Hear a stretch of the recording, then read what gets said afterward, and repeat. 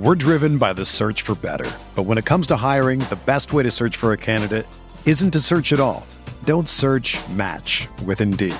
Indeed is your matching and hiring platform with over 350 million global monthly visitors, according to Indeed data, and a matching engine that helps you find quality candidates fast. Ditch the busy work. Use Indeed for scheduling, screening, and messaging so you can connect with candidates faster. Leveraging over 140 million qualifications and preferences every day, Indeed's matching engine is constantly learning from your preferences, so the more you use Indeed, the better it gets. Join more than 3.5 million businesses worldwide that use Indeed to hire great talent fast. And listeners of this show will get a $75 sponsored job credit to get your jobs more visibility at Indeed.com/Blue Wire. Just go to Indeed.com/Blue Wire right now and support our show by saying that you heard about Indeed on this podcast. That's Indeed.com/Blue Wire. Terms and conditions apply. Need to hire? You need Indeed. This thing on? See, now I'm getting mad. Because it's getting ready to be on. I want my whiskey to fight me a little bit. This is the kind of psychopath that I hang out with. I got beat up outside of a Denny's. The Rockpile Report with Buffalo Bills season ticket holder Drew Gear. He likes to get in Max's nose. Something I can't do with this podcast because I drink too much. Chris Kruger. My rollerblading, blonde mohawk producer. The pettiest, hardest drinking Bills podcast. I'm an adult. I know what I'm about.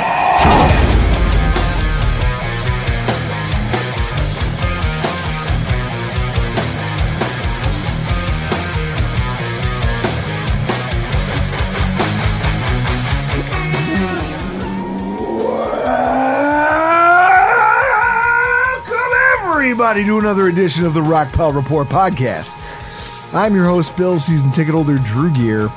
That's my producer, Chris Kruger. That works better with our intro. That was more of like a metal growl. Oh, I've been listening to I've been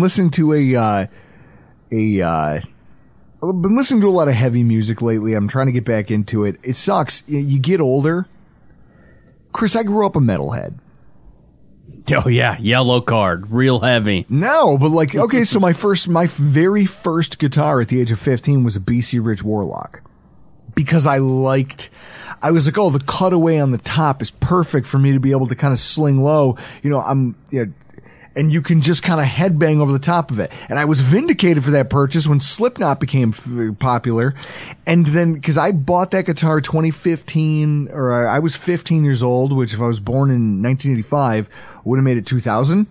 So Slipknot had like just kind of started to become a little more popular outside of the Midwest. But I bought that guitar before I had ever seen the band Slipknot play. Like I had seen the guitars that Kerry King had played and that Henneman had played for Slayer, and I had seen some of the cooler looking guitars, the Explorer that James Hetfield played. And I was like, I want a guitar like that. I want a guitar that screams mean, because that's the type of music I want to play. Because it's every young kid, I think. It's testosterone fueled. I want speed. I want it loud. It needs to be abrasive. And then you get older and you're like, fuck, some of this just sounds like noise now. Now, some of it's really well done. Some metal still holds up. There is some hard rock and some new rock, as some of you will call it, that still holds up. There's a lot of it that doesn't. But, yeah, like, Chris, metal, trying to get back into it. Yeah. I'm giving it its honest due. Guys, we are here tonight talking about overthinking things. It's the theme of the show tonight. I want to start with a story as I I make myself a Kentucky gentleman.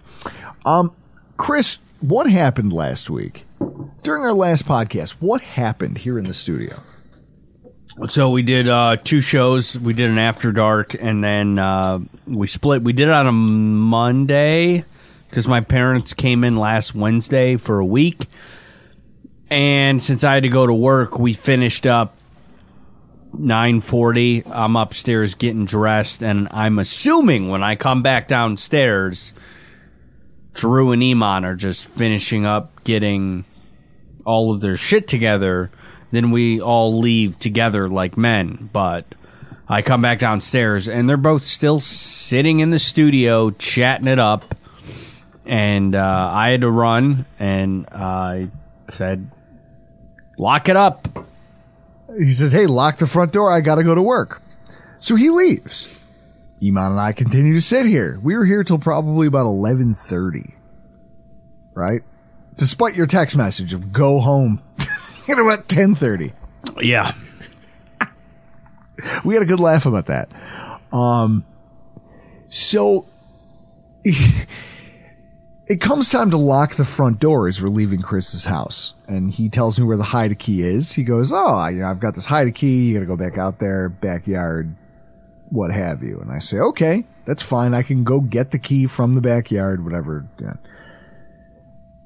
Now, I go to walk around the back of the house. Chris?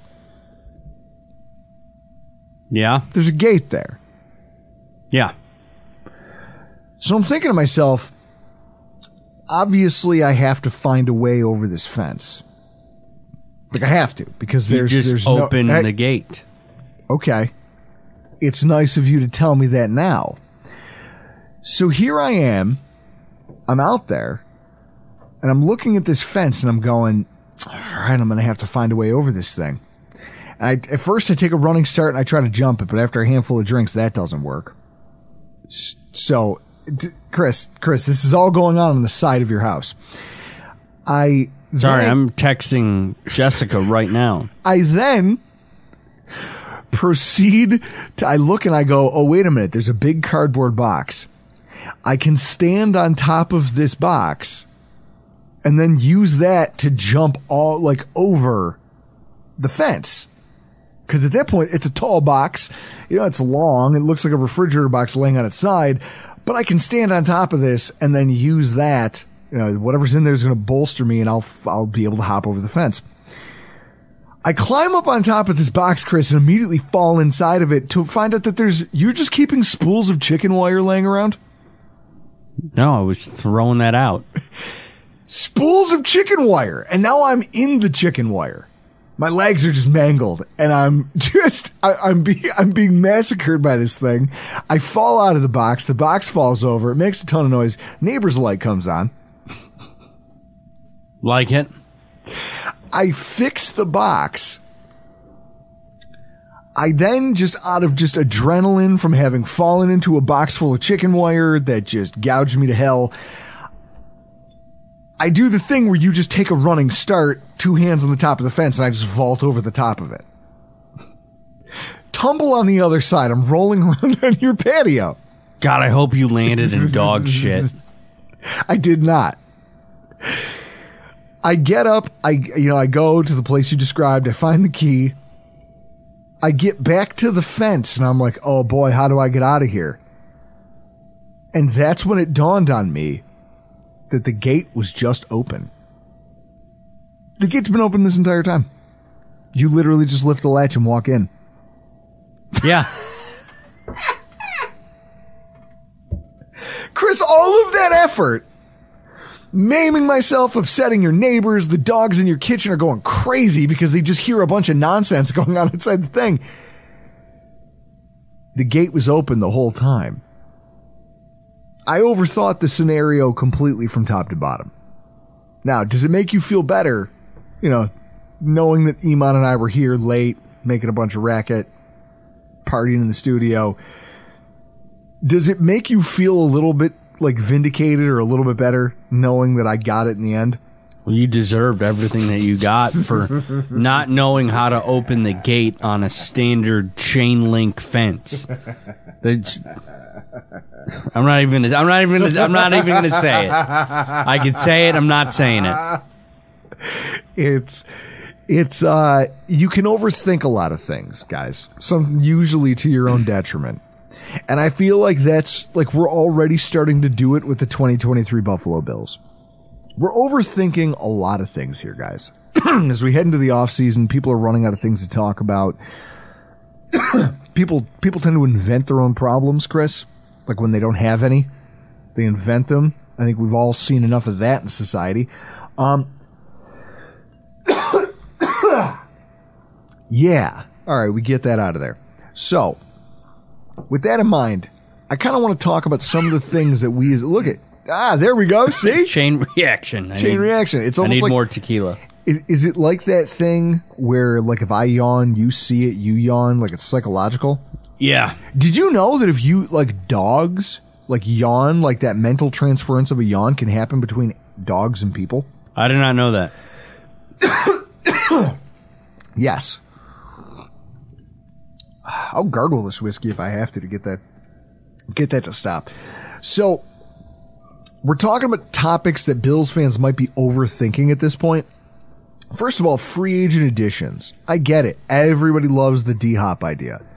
And why wouldn't you, right? Like, that's something that you genuinely believe that adding another former star wide receiver to your team, how could that not be a good thing, right?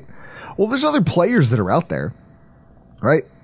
Like, I think we talked about it, Chris, how there's been very little movement in terms of the defensive line market. Like, right now I'm looking at Spotrac and I go, let's just look at edge players. Right now, available edge players.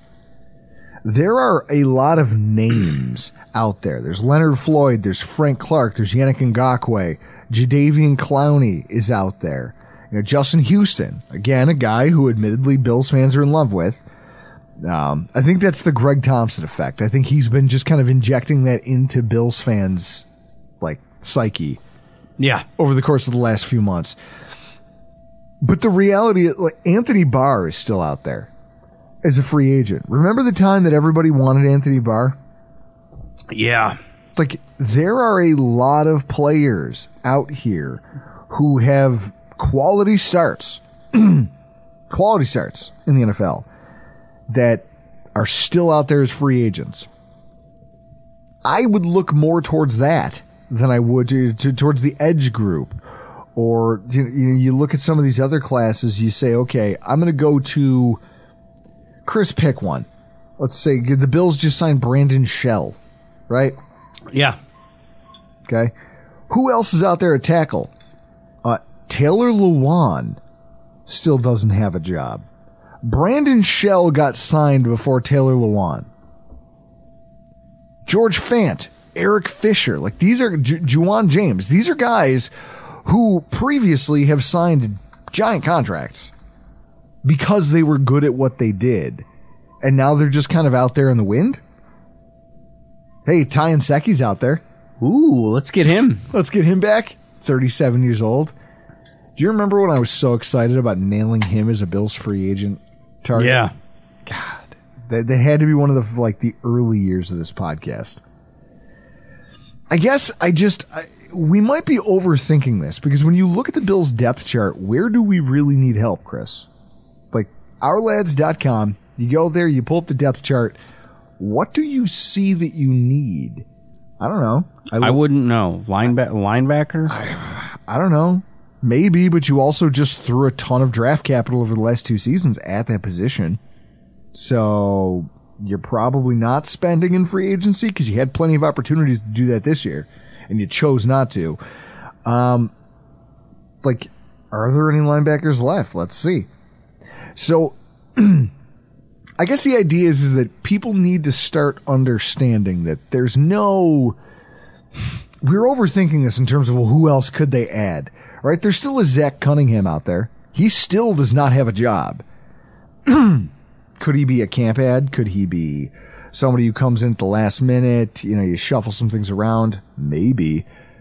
But they added undrafted free agent rookies before they made a bid for the services of Zach Cunningham. That probably tells me my franchise isn't interested. Miles Jack is out there. I know people were fired up about him. Why does Miles Jack not have a job, Chris? Kyle Van Noy. Isn't he injured? Doesn't he have injury history? Miles Jack? Yeah. Maybe. But Kyle Van Noy? You could do worse like break glass in case of emergency, practice squad player. 32-year-old linebacker Kyle Van Noy is not on a roster. 27-year-old Miles Jack, not on a roster. Guys, the fact that they're not rostered now, yeah, you could say, oh, it would be a smooth move for us to bring in a Justin Houston and Miles Jack and go get fucking the John Bostic. I'll never forget the day that John Bostic got drafted in the second round and everyone thought he was the next, like, he's gonna be the thing. I think he played for Kentucky, and everyone thought he was going to be a great linebacker, and he is the epitome of journeyman. It's like, look, guys, sometimes these GMs know what they're doing because they look at who they brought in and they say, why spend money outside when I already have this guy in a contract? It already counts. The benefit I'm going to get from the guy in the market isn't that much better than what I'm going to get from the guy in-house. And you can say, Justin Houston, he's a little different. He's a veteran pass rusher who still has savvy. He still has a body of work that most guys don't. A Yannick Ngakoue. But it's clear that the reason they're not working right now isn't because they're not talented. It's because they want money that at their age no one's willing to pay them. So, the odds that they'll end up here in Buffalo, Chris, probably slim to none, correct? Yeah. So with that in mind, I think you're all overthinking these free agent additions over the course of the next month. I think you're thinking about it a little too much. You all need to calm down. Also, kick return and punt return duties. This was a fun one. So I went to Football Outsiders and I was looking at the DVOAs for special teams because that's been a thing I've heard. You know, you get the WGR Winerline caller crowd that likes to, they go, Deontay Hardy, he's a special teamer. It's like, well, you just paid $8 million a year for a special teamer. I mean, or I guess it's essentially the Emmanuel Sanders deal. You paid a lot of money for one season with a voidable year. I don't know, but what you did was you gave a solid contract to a guy who you're hoping is not just a kick and punt returner, or isn't just, hey, he made All-Pro as a rookie or in his first 2 years as a special teamer. You look at this and you say, well, who's gonna be our return man? Now, if you look at the depth chart right now, according to our lads, punt return duties and kick return duties are still belonging to Nyheim Hines. Holy shit, I said his name correctly on the first try. Yeah, good job. Mark it on the calendar.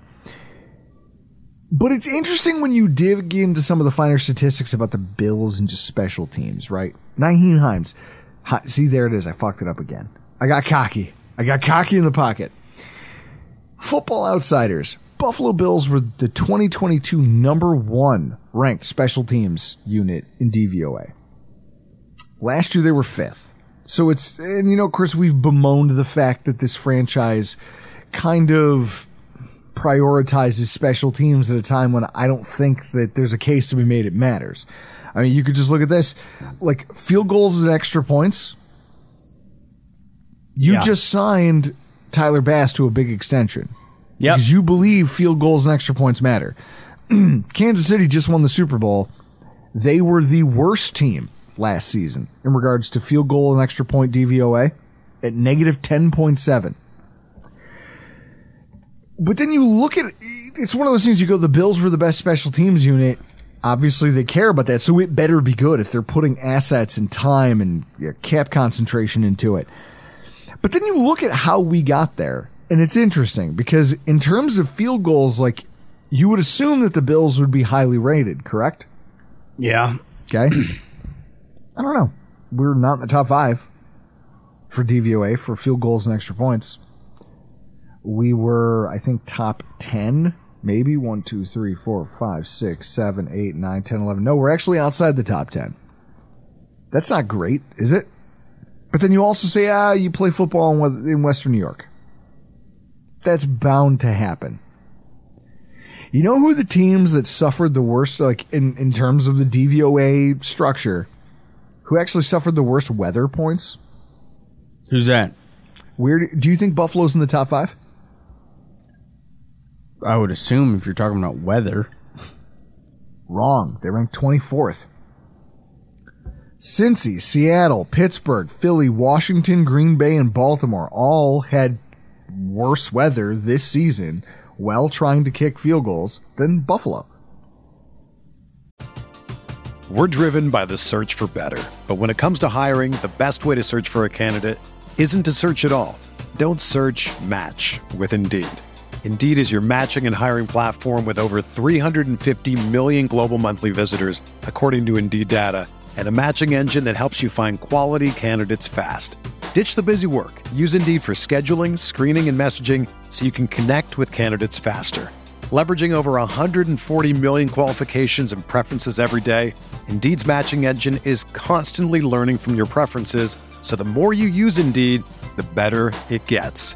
Join more than 3.5 million businesses worldwide that use Indeed to hire great talent fast. And listeners of this show will get a $75 sponsored job credit to get your jobs more visibility at Indeed.com/Blue Wire. Just go to Indeed.com/Blue Wire right now and support our show by saying that you heard about Indeed on this podcast. That's Indeed.com/Blue Wire. Terms and conditions apply. Need to hire? You need Indeed. Like, that's interesting because Baltimore also finished ahead of Buffalo in DVOA for field goals. So, that's to prove that Justin Tucker is just that guy, right? Yeah. But then you go off down the list and you say, okay, so what does returner actually mean? And you look at kickoffs, obviously, like, our special teams are going to be good again. You have your kicker. You're not terrible. You're in the top 11 for DVOA for field goals and extra points. For punt percentage, the Bills were top 6. It's pretty good, right? And we brought the same punter back. There's cohesiveness in the unit, so you'd believe that that's a job that doesn't fluctuate much from one year to the next. Then you look at the return statistics. In terms of punt return, we're almost not even on the radar. We're like middle of the pack. We're very middling. I want to say we're probably about 12th, 13th, 14th.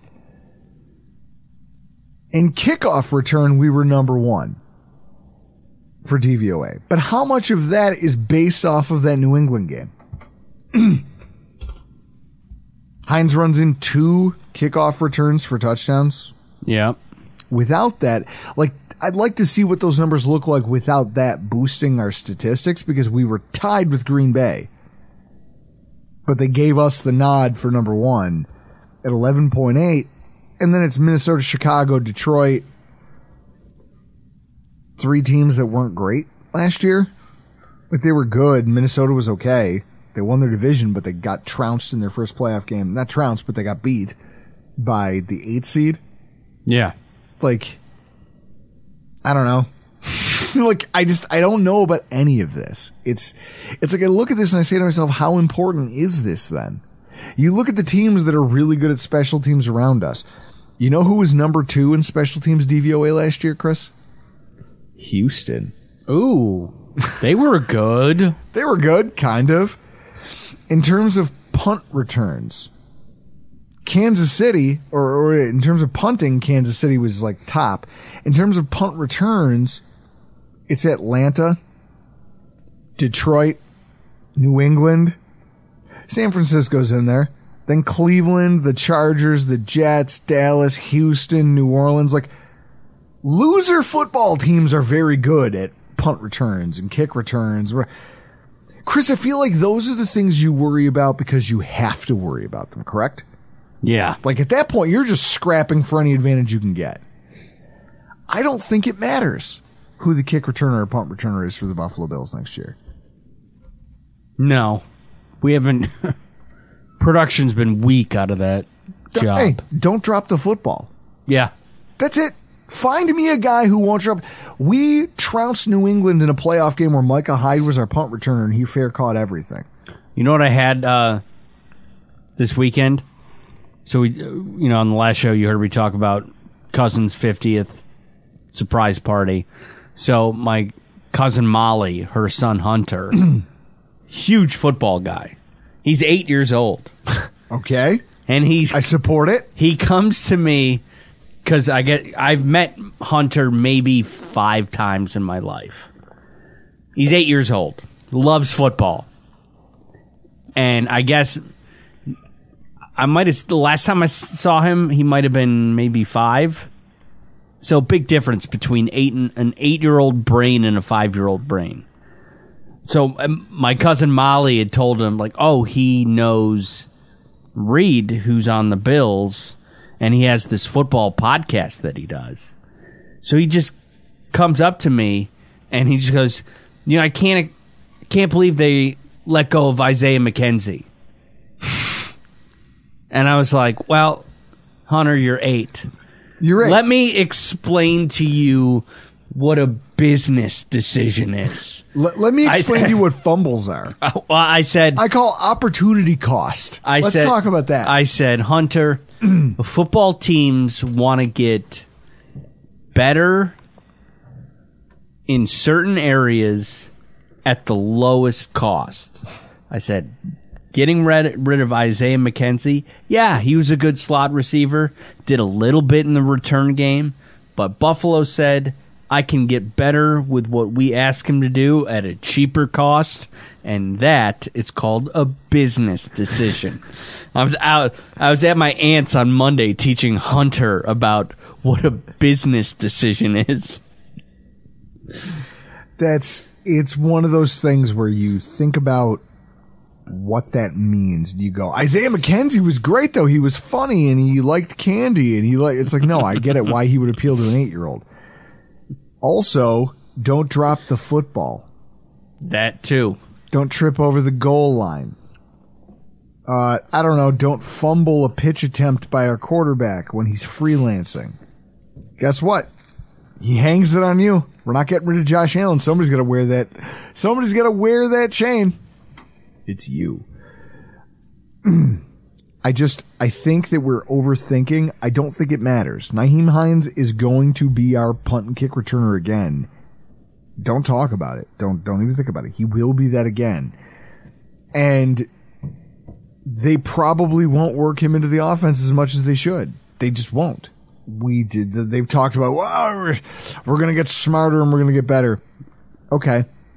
Who would you rather have catching the ball out of the backfield? James Cook or Hines? Dalvin Cook. If you could give the two, having seen what you saw from James Cook last year. Give me James Cook. He's a rookie, low cost. 4.4 speed. Yep. 4.440 speed.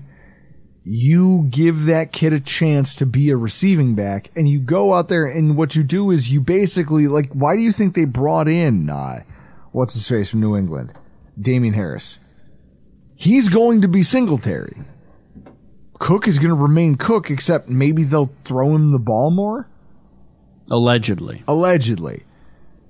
Because realistically, in the red zone, that's where he could be the most dangerous with that kind of speed, right? Yeah. Beat a man to the flat, just beat him to the pylon, that's it. Just dump off, take it to the pylon, and see if you can make it. Done. I think we overthink these things. It's still football. It's get 6 yards. You're in the red zone. You need 10 yards. Okay. It's second down and 4. Like, second down and goal from the 4. You just throw it to the fast guy and go to the corner. It's just a race. I would trust Cook in that role. Yeah. And with that said, I don't think you're going to see much change about this, but I've already seen people talk about the kick return thing. Another one that I find interesting is that a lot of these people who are clamoring for DeAndre Hopkins, oh man, if the Bills could just sign him, it'd be the thing that put us over the top. I noticed that there's like a, I don't know what, but if you put the Venn diagram together, it would look pretty, you'd all look pretty foolish. You know who loves Venn diagrams? Who? Kamala Harris. I hate you. How dare you try to make my podcast political? I'm not taking the bait. Here's what I'm going to do. I'm going to tell you that the Venn diagram of people who say the Bills need to sign or like really need to be in the running for DeAndre Hopkins are probably some of the same people who go, Dalton Kincaid has to make an impact because of where he was drafted. You think, guys, I think from our last podcast, you should know I'm petty. I keep receipts. Even if they're just mental receipts, I know who you are. I watch the things you say, the way you carry yourselves, and the things that you choose to bitch about. I remember. I'm like Pepperidge Farm. I remember. So with that said, there's a lot of people who are out here clamoring for this signing, but who also think Dalton Kincaid needs to make an impact based on the capital the Bills spent for him. That almost seems like an oxymoron. Wait, you want to bring DeAndre Hopkins and add him to a room that already has a Gabe Davis, that already has a Stephon Diggs, that just spent a bunch of money on a receiver for the slot that they're hoping is productive for them, has a Khalil Shakir who hopefully grows into a role. Oh, you're just going to add another number 2 to borderline number 1 caliber wide receiver. Where is Dalton Kincaid going to find that production from? Like, where does that come from then if you do that? So I think you guys first need to decide what it is you're trying to be mad about here. Whether the Bills didn't sign Hopkins or whether what they want to do with Kincaid. But then let's talk about Kincaid for a second, because I feel like it's already being conflated as far as what his impact should be. Chris, I have in front of me the entire 2022 PFF receiving grades. Now, I made a chart out of it. Oh, nice. I don't have it. I will send you the photos so that you can put them in the YouTube overlay. What I'm looking at, I manipulated the data. I shuffled some columns around because, it's a thing I do. I love Excel. I love playing around with numbers and data. You're lucky I didn't make any graphs out of this. But what I basically did was I looked at, offensive grade, targets, receptions, yards, touchdowns, and just who plays where, the quality of the team, the player themselves, and what they produced. Chris, the best tight end in football is Chris Kelsey. True or false? True. Okay. 1,596 yards. 182 targets. 182 targets. Do you know where that ranks in terms of, all positions? No. Okay. Justin Jefferson led the NFL with 185. Travis Kelce was second in the NFL in targets among all pass catchers. That doesn't matter whether you're a wide receiver or running back or whatever. Number 2 in the NFL, all targets. Who do you think was number 3? All targets in the NFL. Number 3? Number 1, Justin Jefferson. Number 2, Travis Kelce. Who's number 3? I feel like I'm going to be wrong because my brain says, he was injured. But I'd go George Kittle. Tyreek Hill. That guy. Heard of him. Devontae Adams, CeeDee Lamb, and then Stephon Diggs. Stephon Diggs had 166 targets, 1,578 yards. 1,578 yards, Travis Kelce had more yardage than that. And I feel like because Travis Kelce has so much success and because we drafted him so high, everyone assumes he has to be Travis Kelce. I want to let you guys in on a little secret. So if I filter these results by just tight ends, I go who played the most games and then let's filter it by targets. And then you make a pivot table here and you look at your results and you look at who's at the top. Here's what I see. Chris, do you know what the average yards for tight ends across the whole league was? Say that again, average. Average yards across the entire position group for everybody who played. It was 236. Now, if you take that and you go, I want to sort this by the guys who played the most games or guys who had the most targets. The largest target shares in the NFL, if you take tight end and you look at the top, what are we going to call this?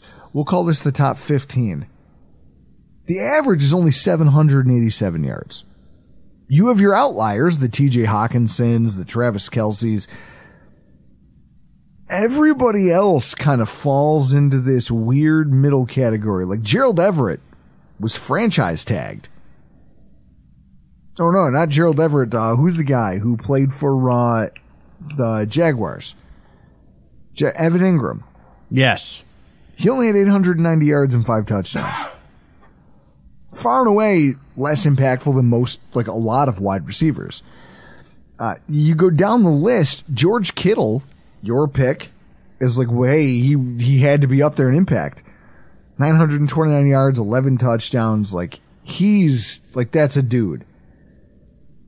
If you're looking at this to try to figure out, though, what yardage and touchdowns, like what's reasonable to expect from a rookie, some of you are already so far into the fucking woods, it's out of my mind.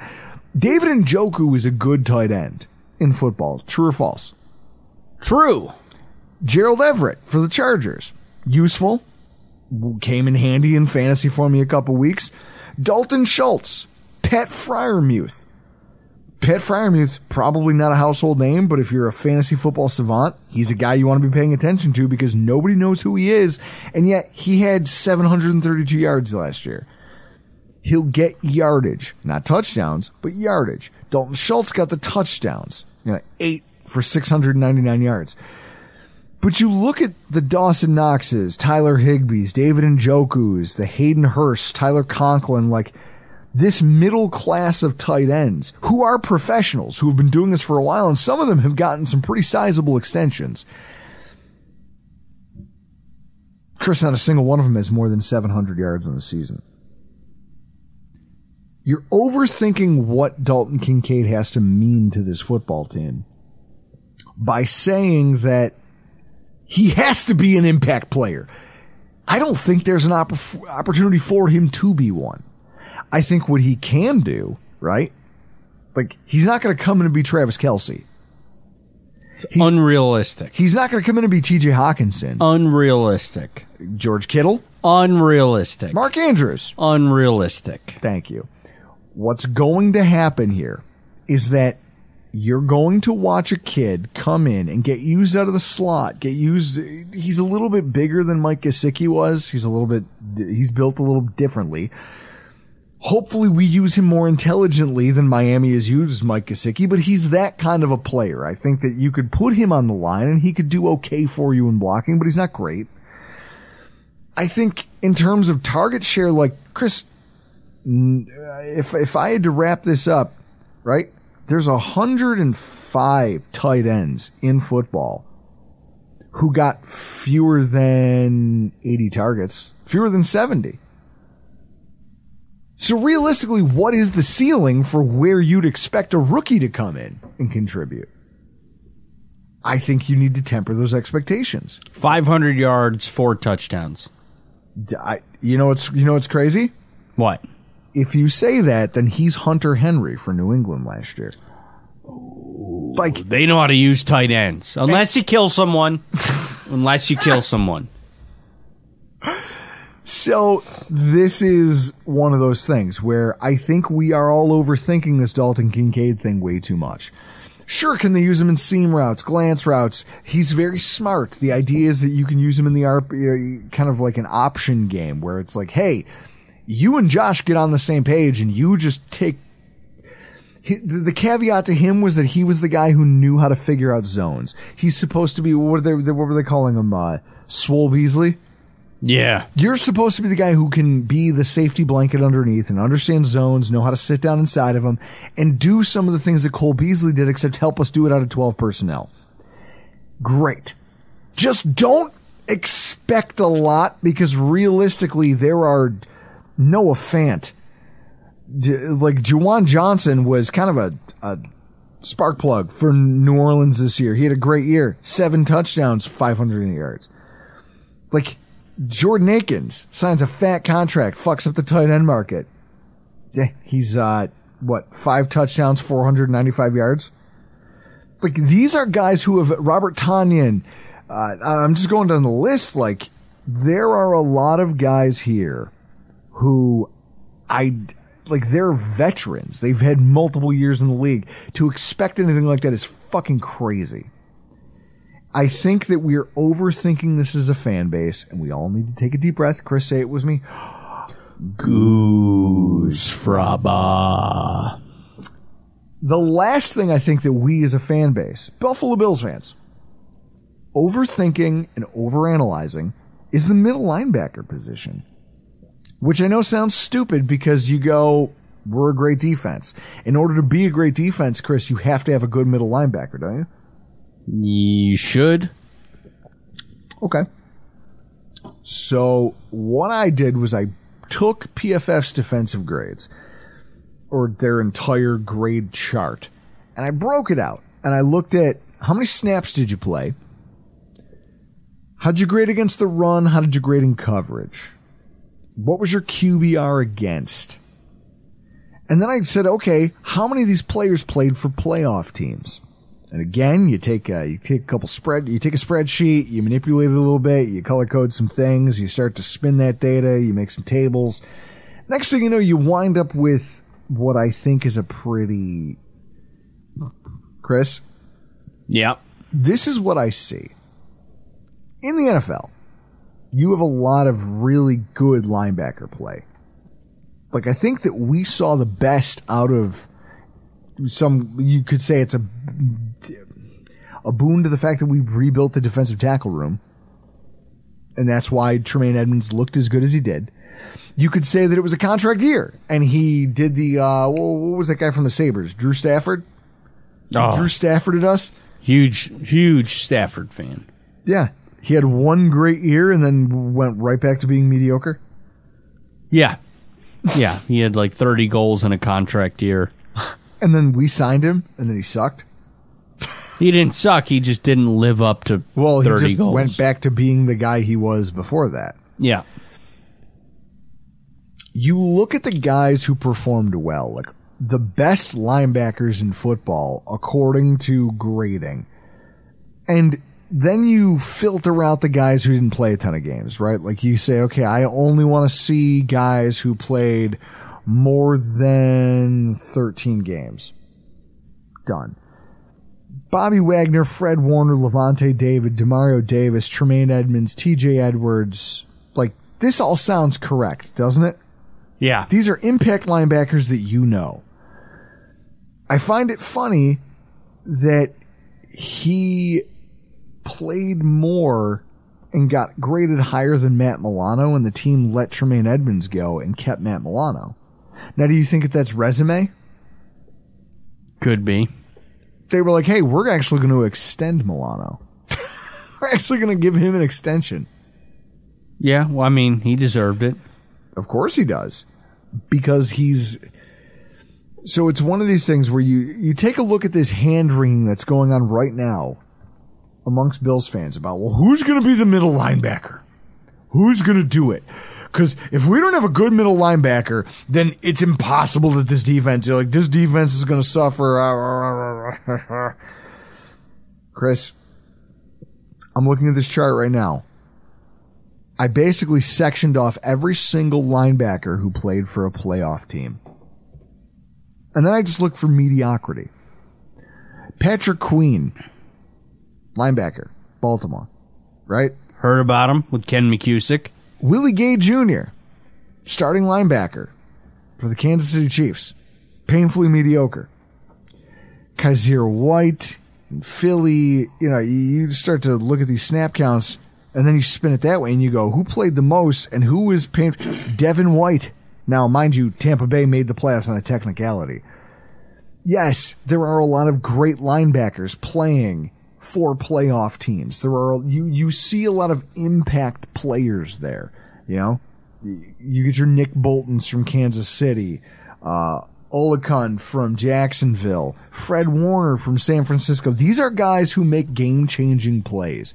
TJ Edwards had himself a really nice year. I don't know that I've ever even heard of him before, but he had a really nice year as a linebacker for them. Obviously, there's Matt Milano, there's guys like Roquan Smith, but Chris, you go down the thing, it's like Devin Lloyd for Jacksonville, played 1,000 snaps. He was one of the worst linebackers in football. Their team still made the playoffs, didn't they? Allegedly. Jordan Brooks from Seattle. Not good. But really, in fact, really terrible in coverage. Really terrible in coverage. Jordan Brooks, his QBR against over 120. When targeted, the quarterback's QBR is a 120. He's a linebacker who took 1,000 snaps for a playoff football team. So when people sit here and worry about how important it's Terrell Bernard, Balen Spector, AJ Klein, whatever, it's like, okay, yes. If you're a mediocre football team, it probably matters, right? Yeah. You need that. And when you were the 2018 Buffalo Bills and you spent a first-round draft pick on the linebacker that you did there, Tremaine Edmonds, you did it because you knew you were a mediocre football team that needed to be a great football team. You needed impact players at every single level, and you traded up and you took one. You are no longer that same football team. And so in that way, you've now joined the class of teams where you say, hey, I can be like Kansas City. Like if I filter this thing and I say, I just want to see Kansas City linebackers. Chris, do you know that Nick Bolton's the only one that graded positively? Did not know that. Willie Gay Jr. is painfully mediocre and he sucks at run defense. That's it. They don't have anybody else who takes snaps there. Willie Gay Jr. has been suspended and injured throughout his entire career. Like, that's it. He's not reliable. He played a little bit more than half of Nick Bolton's snaps last year. That's it. That's all they have. Like, no team is perfect. Every team's going to have its warts. You're also talking about a Buffalo Bills football team where the head coach is the one who still drafted a Shaq Thompson when he had Thomas Davis and had Luke Kuechly. He still drafted another, like, I want to say that Shaq was it was one of those, almost like a Matt Milano deal, like a safety turned linebacker, going to be kind of one of those tweeners. And he rolled the three of them in all kinds of exotic formations, and it's kind of what keyed a lot of Ron Rivera's success that we just made fun of in the last podcast. Do you, Chris, feel like it's the end of the world if the Bills only get mediocre line play, or middle linebacker play, given the way that they've beefed up the defensive tackle room? No, you know why? Because we have Josh Allen. And that's all that matters. And that needs it. Well, and you look at the teams that win the most. The teams that went the farthest in this past postseason, that's the answer, right? It's, hey, I'm KC knowing that I have one really good linebacker and everybody else is kind of just dudes. I will outscore you to a point where my linebacker doesn't fucking matter. If they blow a play, they give up a long touchdown, they lose contain on a running back to the edge and give up a first down, fucking matter. Give me the ball. I will punish you when I get it. That's the way that this league is trending. It's the way the Bills need to be trending. It's why you see them drafting a Dalton Kincaid. It's why you see them going out and trying to beef up the offensive line so that they can maybe find a little bit of something in the running game and signing a Connor McGovern. And their focus is making the offense the club. The defense no longer has to win us games. And so in that way, when I look at this middle linebacker competition, I say, I don't give a fuck. I don't care. Because what's going to happen is this, Chris. Terrell Bernard, or let's say Dorian Williams wins it, or let's say Balen Spector shocks the world and is a 7th round pick. Week 1 is the Bills starting middle linebacker. The margin of victory is not going to be decided by that one guy, is it? No. It's you signed a Taylor Rapp specifically so you could go safety heavy and litter the field with defensive backs who still play in the box well. I don't know. I think all of this crying about the middle linebacker position that's going on is just much ado about nothing, because realistically, yes, it will cost you moments. There will be plays where you go, fuck, I missed Tremaine Edmonds, because Tremaine Edmonds would have batted down that ball, or he would have deterred a quarterback from throwing into that zone coverage because he's so big. But by and large, over the course of the season, our season will not be dictated by that position, because you just look at this and you look at the number of teams that were really unsuccessful with a lot of really good linebacker play. And then you look at the teams that were really successful that had really mediocre linebacker play. I mean, that's your Devin Lloyd, Jordan Brooks. I mean, let's go on. Kenneth Murray from the Chargers. Kenneth Murray's been a disappointment ever since he was drafted. He's terrible in run support. He's barely passable in pass coverage. Playoff football team. Chris, Miami with a Landon Roberts. He played 700 snaps of defense, which is essentially half a season. A little bit more for a linebacker.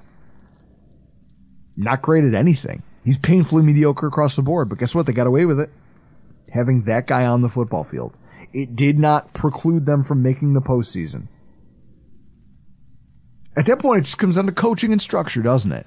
Yeah. Hey, I know we have the 22nd ranked coach in the NFL, but do you trust Sean McDermott to come up with a plan now that he's the play caller? Yeah. Okay.